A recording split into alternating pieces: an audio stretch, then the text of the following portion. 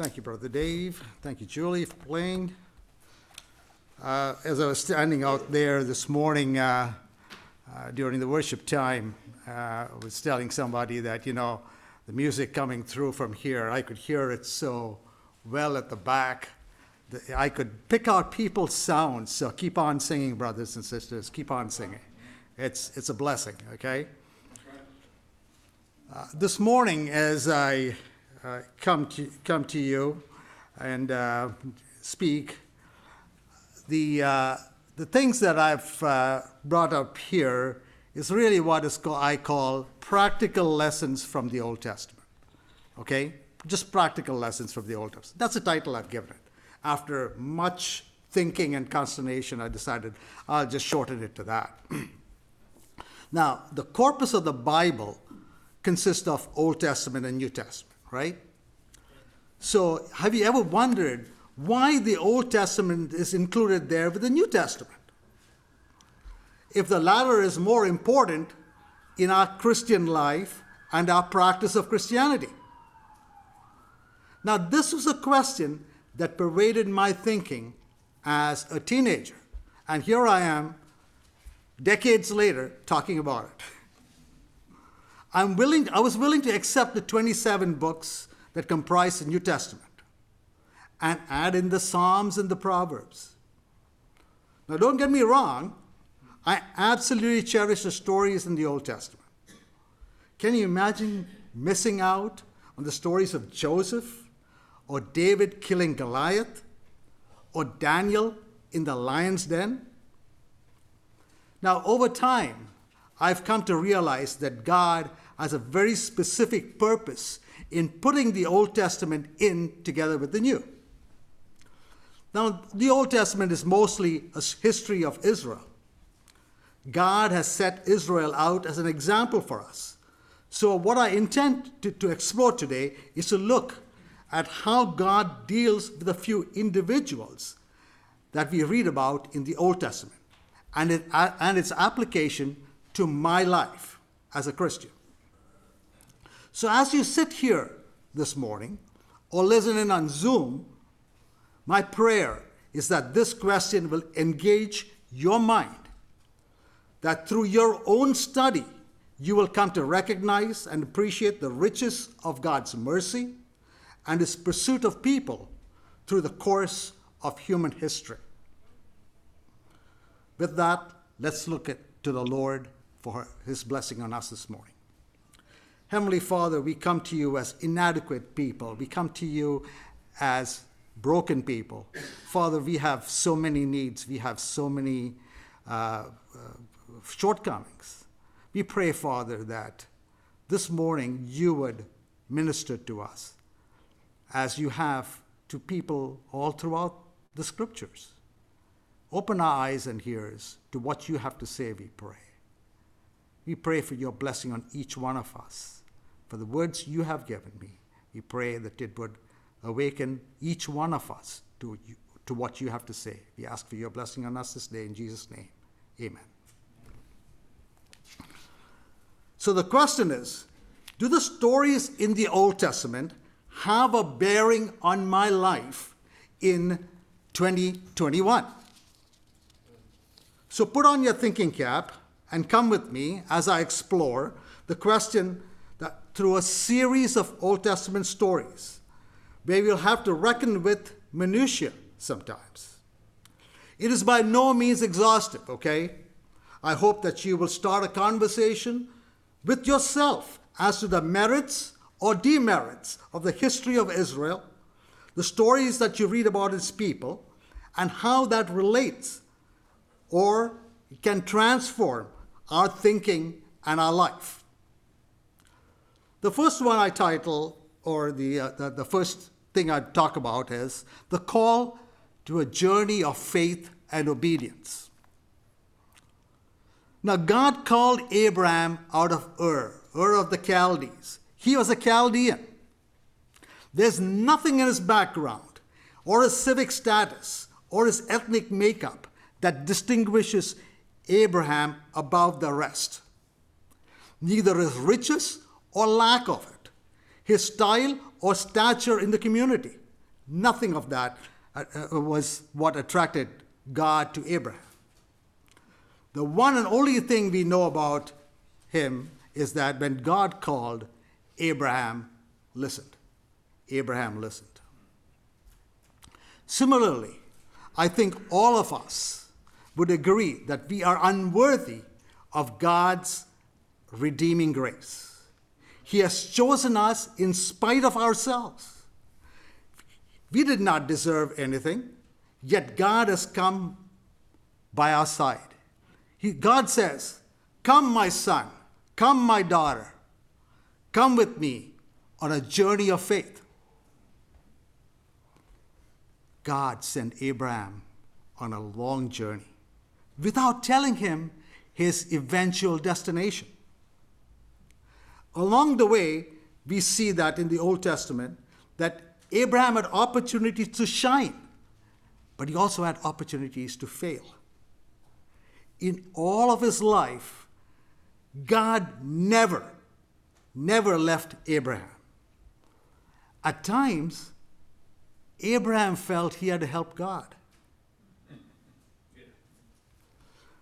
Now, because of a severe famine in the land of Canaan, Abraham and his family moved to Egypt. He hides the fact that Sarah is his wife in a vain attempt to protect his life from Pharaoh. Now, Genesis chapter 12 tells us that Pharaoh gave Abraham many gifts because of Sarah and took her to his palace. God had to intervene in Pharaoh's life because Abraham totally messed up. God takes his failure and turns it into a learning experience for Abraham and also for Pharaoh. So here we find, in spite of the failure to tell the truth, God rescues Abraham. And as a bonus, he makes him materially richer.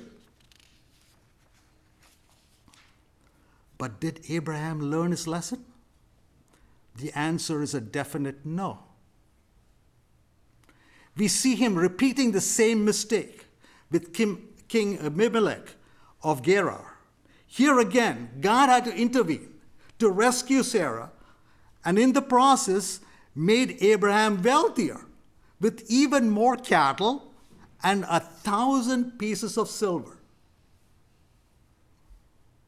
What does this tell us? See, most of us want to live a Christian life, but we want to be in control of how it happens. We feel that we need to define it in a certain way. See, in the New Testament, as you look at the early life of the disciples, we see them gunning for a showdown with the Roman authorities. They wanted Jesus to use his power to win a military victory.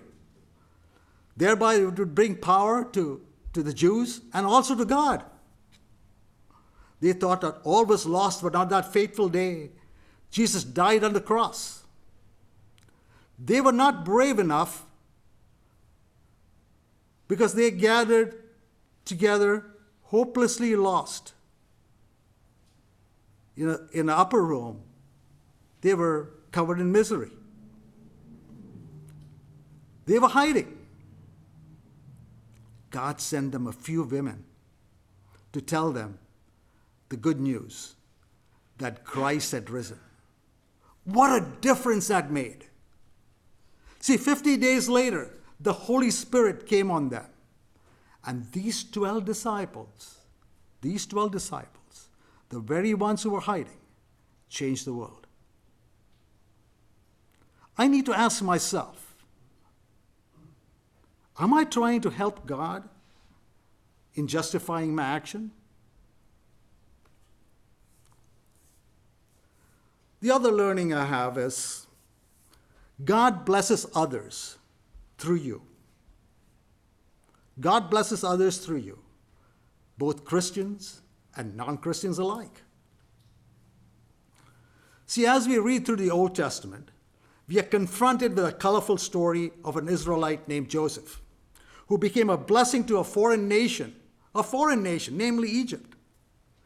Have you ever asked the question as to why God would take Joseph from his family at a very young age and transport him to a position of being the second highest official in the land of Egypt? But that journey was not easy. He was despised by his own brothers, sold into slavery, falsely accused of doing wrong, and thrown into prison. Now, instead of sulking in the corner of his cell and keeping away from the other prisoners and being depressed at his plight, Joseph decided that he was going to be a bright light within those dark prison walls. We see him engaging other prisoners, getting to know their life stories. There is no doubt that everyone in the prison knew Joseph. The prison warden takes note of it and assigns Joseph some added responsibilities. The Bible tells us that God was with Joseph. Joseph made a conscious decision to bloom where he was planted. See, the scripture does not tell us how long Joseph was in that prison. But one day he was told by the guards to clean up, shave, change into new clothing, because he was going to meet the ruler of Israel. The ruler of Egypt. God had prepared him for a new career and gave him the wisdom to lead a nation through a period of abundance and a period of famine, extreme famine. Now, if you are a student of management, you will be aware that the two require vastly different skills. The skills needed to be a CEO, to lead a company or an institution through a period of growth, is very different from leading it through a period of decline. God gave Joseph the wisdom and skills at the right time to bring deliverance to the nation of Egypt. Joseph's actions were also a blessing to the nations around Egypt, and in particular to his own family too. Now contrast that to the actions of the prophet Jonah. Now these are all stories you and I have read, right? There's nothing new here. God tells him to go to the people of Nineveh with a message. Jonah decides to disobey God. But God is still kind to Jonah and working on him. Jonah must have been a pathetic-looking figure as he emerged from the belly of the fish, covered with half-digested seaweed and bathed in vomit. Here he was, looking like that, delivering God's message to the Ninevites. But Jonah is depressed. He's depressed because God did not act to destroy Nineveh as he prophesied. Jonah was angry at God because it hurt his reputation. Why would God want to spare the sworn enemies of Israel? Doesn't God know? See, God is interested in saving people. He is not captive to our ethnic boundaries that we draw.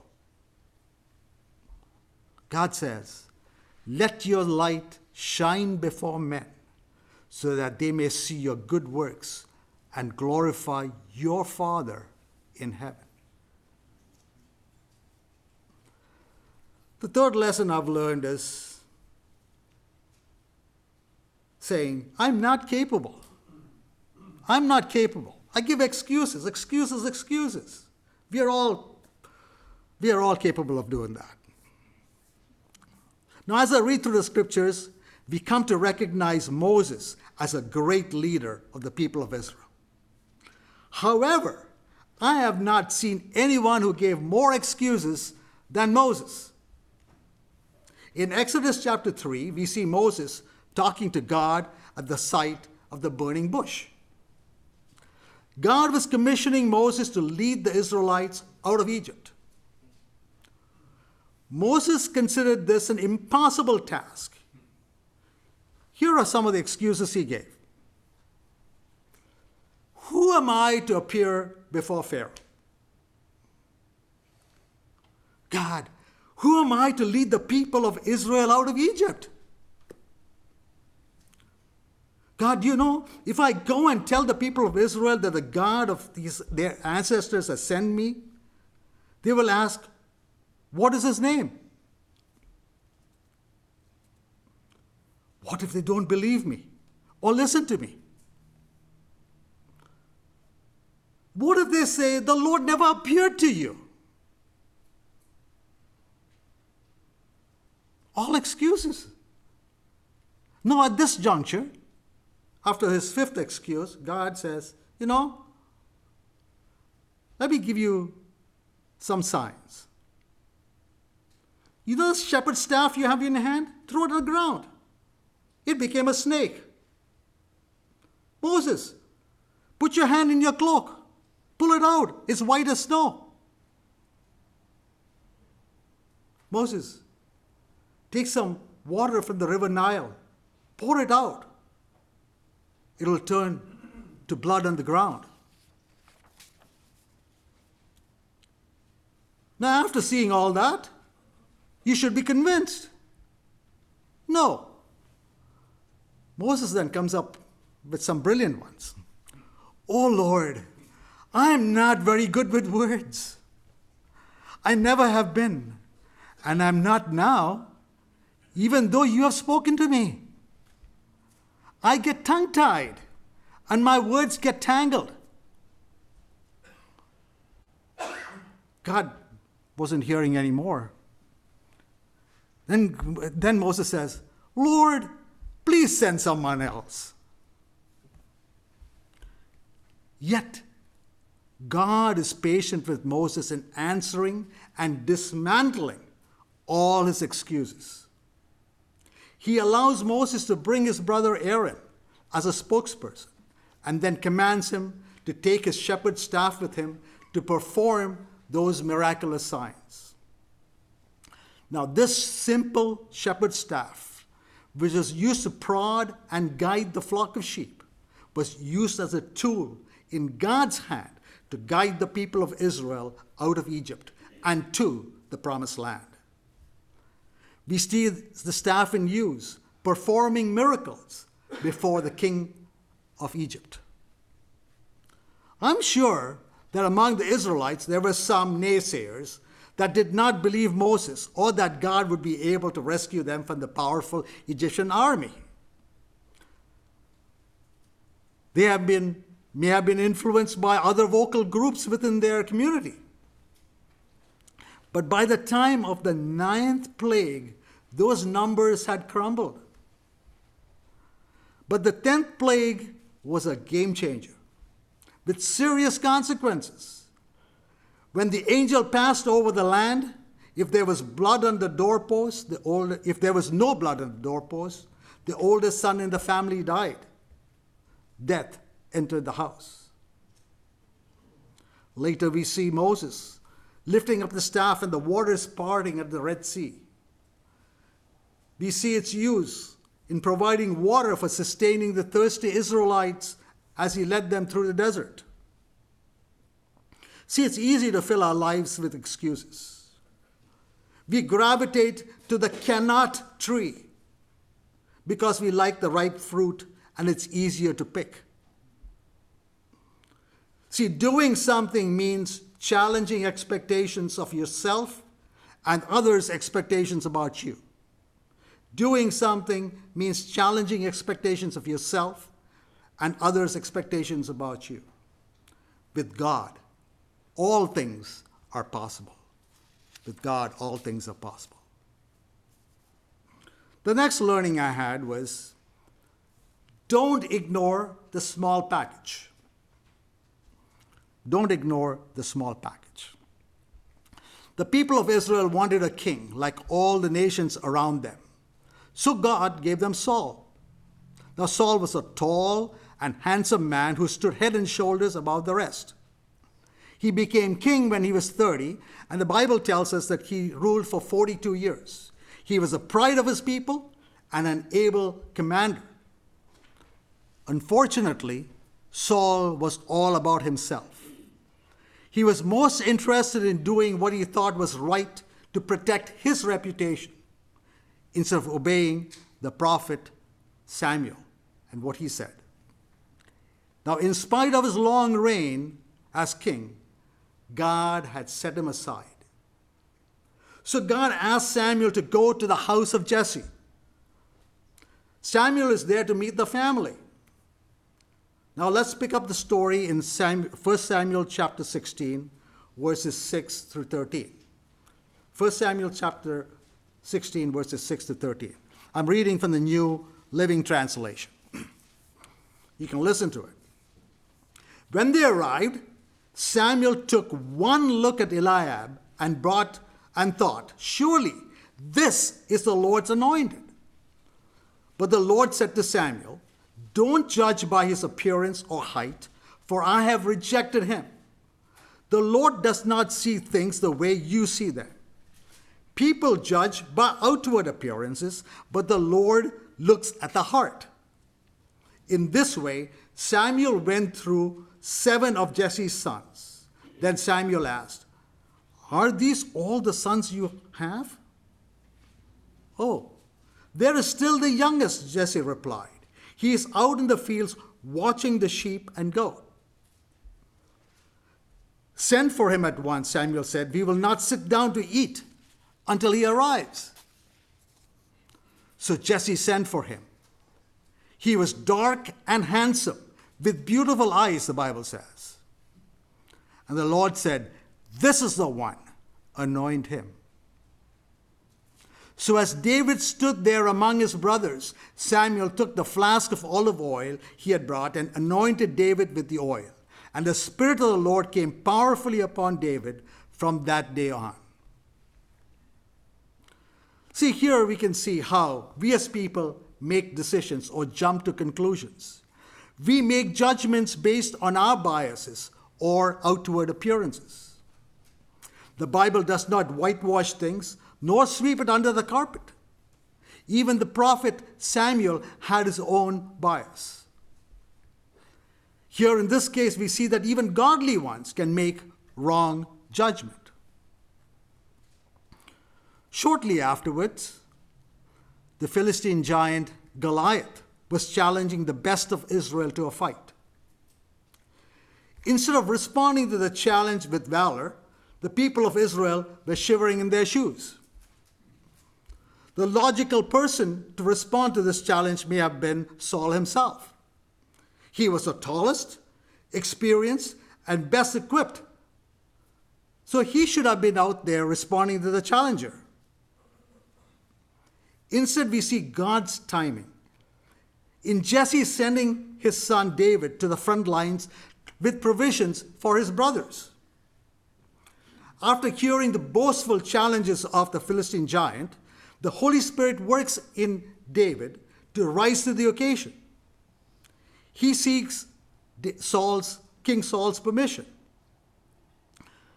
The king does the logical thing by giving David his armor. But it's too heavy to be of any use to David. In fact, it will only slow him down. Instead, we see David going to the stream nearby and picking up 5 smooth stones. As he walks towards Goliath, who is taunting him at this time, David reaches into his pocket for 1 stone. He puts it in the sling, launches it in the air with all his might at the well-fortified and armed giant. The tiny stone hits the giant in the one critical spot that was left unprotected by armor. David could not believe his eyes when he saw Goliath fall to the ground. See, the army of Israel routed the Philistines that day. God had given them the victory. But Saul was an unhappy man. Saul was an unhappy man because the women of Israel sang the praises of David. See, that day a shepherd boy who was but a lad showed more bravery and skill than the seasoned warriors of Israel.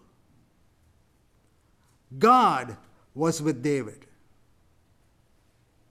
The lesson to learn is, when God is with us, who can be against us? When God is with us, who can be against us? Remember that all our inadequacies melt away when God is on our side. Amen. All our inadequacies melt away when God is on our side. The next learning I have is, see, God can take our mistakes and turn it into brilliant success. God can take our mistakes and turn it into brilliant success. As we roam through the pages of Scripture, we see David seeking shelter among the sworn enemies of Israel. When David killed Goliath, he was but 16 or 17 years old. He only became king when he was 30. During that interim period, he was seen as a musician in Saul's court, a successful commander of Saul's army, and also the king's son-in-law. However, Saul was out to kill him because he knew he was the Lord's anointed. Saul made multiple attempts on David's life. The Holy Spirit gave David the speed and the reflexes to avoid Saul's javelin. God also gave him Saul's daughter Michal and son Jonathan as friends in planning escapes. But how long could David keep running? So David makes a strategic and brilliant decision in his attempt to bring peace into his life. In 1 Samuel chapter 27, verse 1, it reads, "But David kept thinking to himself, 'Someday Saul is going to get me. The best thing I can do is to escape to the Philistines. Then Saul will stop hunting for me in Israel territory. I will finally be safe.'" Brilliant plan. So David and his men gather with their families and go and join Achish, king of Gath. Achish gave him the town of Ziklag to live. And there, it says, David lived with his followers for 1 year and 4 months. Now, in Scripture, it does not say that David asked the Lord whether he should go and seek Achish's protection. It doesn't say that. We see soon that the Philistines were preparing to go to war against Israel. So Achish tells David and his men that they were expected to join him in battle against Israel. Achish even makes David his personal bodyguard. Think about this for a minute. The future anointed king of Israel is working as a bodyguard for the Philistine king as he goes into battle against Israel. David had a dilemma. He now has to battle his own people. How is he going to explain this? As the story unfolds, we see that the Philistine commanders were very unhappy with this arrangement. You pick up the story in 1 Samuel chapter 29. 1 Samuel chapter 29, verse 6. So Achish finally summoned David and said to him, "I swear by the Lord that you have been a trustworthy ally. I think you should go with me into battle, for I have never found a single flaw in you from the day you arrived until today. But the other Philistine rulers won't hear of it. Please don't upset them, but go back quietly." So David says, "What have I done to deserve this treatment?" David demanded. "What have you found in your servant that I can't go and fight the enemies of my lord the king?"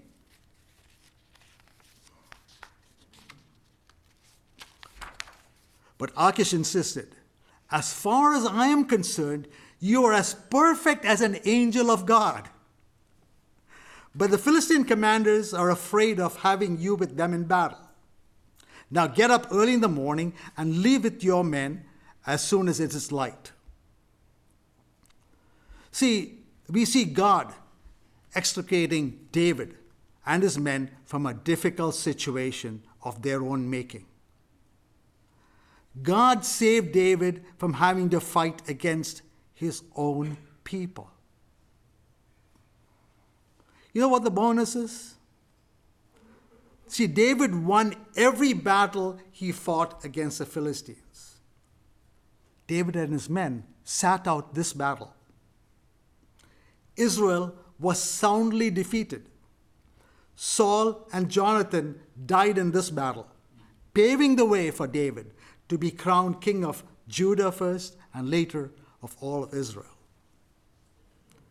See, it gives new meaning to the words that David wrote in Psalm 23. Even when I walk through the darkest valley, I will not be afraid, for you are close beside me. Your rod and staff protect and comfort me. You prepare a feast before me in the presence of my enemies. You honor me by anointing my head with oil. My cup overflows with blessing. Surely your goodness and unfading love will pursue me all the days of my life, and I will live in the house of the Lord forever. So here are a few things I've learned from the Old Testament. We have looked at a few stories, and I hope they fertilize your faith and help it grow. Let me go over them again. Each one of us are called to a journey of faith and obedience. God blesses others through you, Christians and non-Christians alike. I'm not capable. Excuses, excuses. Don't ignore the small packages. God can take your mistakes and turn it into brilliant success. See, in his streams of living water, God provides us smooth stones. Our job is to pick it up and put it in our pocket. God will help us to reach in and pull out the right one to slay the giants in our life. See, over the last few weeks, we here at the chapel have heard from others about the impact of the Bible on people. We heard from Mike and Gay Marksness about the translation work in the Awe language. Members of this tribe were afraid of darkness and the spirit world.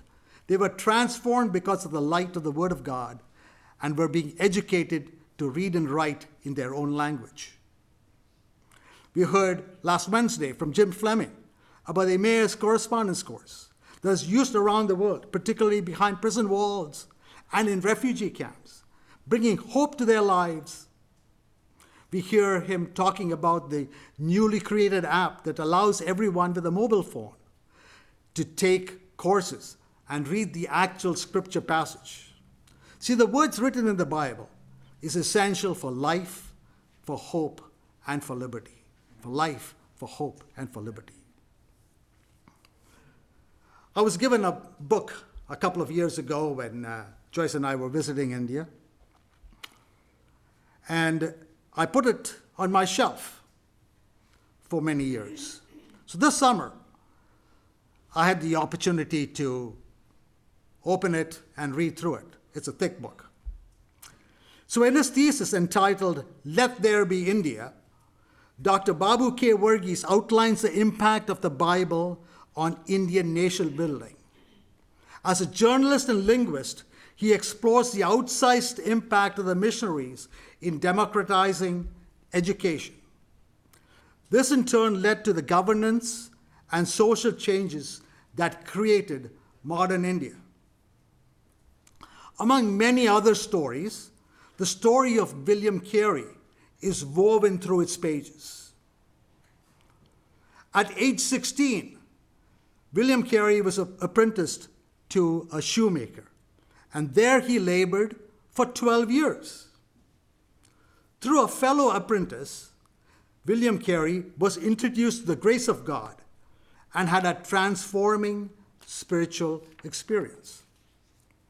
He began to read the Bible and, convinced of his sin, established a personal relationship with Jesus Christ. So while working as a cobbler, he gave himself to study. He had a genius for languages. He learned Latin, Greek, Hebrew, Dutch, French, and Italian. In 1785, he became a Baptist minister of a small congregation, but he had to supplement his income by also becoming a schoolmaster. It is here, while teaching geography, that the missionary motive became his irresistible passion. In 1793, Carey was appointed missionary, and soon he set his sights on India. However, the directors of the East India Company, which controlled India at that time, were firm in their refusal to grant a license to any missionary applicant. See, the British government did not want missionaries to educate or bring light and freedom to the people. Education would make it difficult for them to control the masses. So without a license, it was illegal to land in India. But William Carey, together with his wife Dorothy, their 4 children, and also Dorothy's sister Catherine, set sail on a Danish ship that was bound for India. See, after a 5-month voyage, they arrived in Bengal, which is where Calcutta is, in India, on the 7th November 1793. But there was a serious problem. The government has issued an order compelling the captain of every vessel coming to India to state if every person coming ashore had a license to enter the country. So in this case, the captain simply transferred Carey, together with all his possessions, to a small boat before he sailed into the harbor. Thus, one could say that William Carey and Company landed in Calcutta on November 11th, 1793, as illegals. They, of course, ran into a lot of difficulty to sustain themselves. And William took up a job in an indigo factory. Additionally, sickness took a toll on them. His younger son died, and his wife became seriously ill. In spite of that difficulty, Carey plowed ahead. William Carey devoted 1/3 of his day to the study of Sanskrit. There he also learned Bengali, which is the local language, and over the course of 6 years translated the New Testament. In the year 99, that was a decisive year. This is when Carey decided to purchase a second-hand printing press. He tried to influence the British Governor General to allow the missionaries to set up a press. The request was denied outright. After 6 years of uncertainty about their living condition and having to be on a constant move, the Dutch district of Serampore welcomed them. See, the Dutch had purchased this district, which is the middle of Bengal, from a Bengali king in 1755. And here, Colonel B, who was in charge of the Dutch colony, welcomed the Carey team with open arms. Now, the British Governor General distrusted all publications and tried to shut them down. So here was a missionary press operating before their very eyes, but beyond their reach. See, that policy did not change until William Wilberforce and like-minded ministers of Parliament forced the British government to acknowledge their moral obligation to allow education to flourish in their colonies. This press in Serampore became the epicenter for the translation of the Bible into many Indian languages and printing and publication of educational material. The printing press made literature commonplace and brought literacy to the masses. William Carey spent 41 years in India. During this time, he translated the whole Bible or portions of the scripture into 29 different languages. His motto was, expect great things from God, attempt great things for God. Expect great things from God, attempt great things for God. Dr. Verghese' research led him to the countryside of Nottinghamshire, to a street named Carey Road. He writes, here in the corner of the street, you will notice a small heap of stones with an inscription. This is part of the cottage of William Carey, born 17th August 1761, died in India on 9th June 1834. He writes, unfortunately, this is all the memorial you will see to one of England's greatest sons. But India will always be grateful for this outstanding missionary for his sacrifice to India. See, Let There Be India is Dr. Babu K. Verghese' thesis on the impact of the Bible on all aspects of life in modern India. As he concludes, he writes, and I quote, a basic guide for any Christian conduct in any sphere is the greatest commandment to love God totally and to love the neighbor as oneself. Where Christians live in a democracy, they share with all citizens the privilege of political power and therefore have the greater responsibility that justice characterizes it. As a guidebook, the Bible remains key to education because it is a library, a unique selection of books selected with extreme care. The 66 books of the traditional Bible were written by at least 40 authors over 1,600 years in 3 different languages. Yet it tells one story.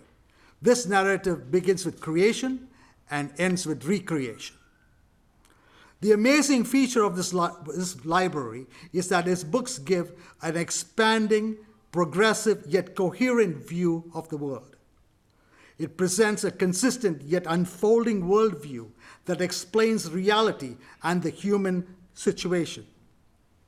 It gives purpose to the absurd-looking life, meaning to the human quest for morals, and hope in the face of awful evil. It inspires faith in God in a universe that seems to be governed by random chance, if not capricious fate or fortune. Monks studied it because the Bible asked them to seek the knowledge of truth. See, the Old Testament has some great stories. Do the stories of the Old Testament have any bearing on my life in 2021? The answer is yes. There are things we can learn from the pages of the Old Testament that are relevant for us today. The Bible brings light to our life. God is interested in each one of us. He continues to teach and mold me using the stories in the Old Testament to shine a light in the dark corners of my life. God loves me, this I know. That is why he sent his son to die on the cross. He loves me enough to keep on teaching me lessons from the Bible. The question is, am I willing to listen? Am I willing to listen? Let's look to the Lord in prayer. Gracious Heavenly Father, we thank you for your word that you have given us. We pray, Father, that it would motivate us, encourage us, and build us up. Continue to protect us, Father, we pray, through everything that we are going through. We know that you will always be at our side, as you were with the prophets of old, as you've shown in the stories of old. Be with us, Father, as we go out from here. Be with us in the things that we are going to do this today and this week. Guide us, Father, in everything that we do. We give you the praise and glory today. We ask this in Jesus' precious name. Amen.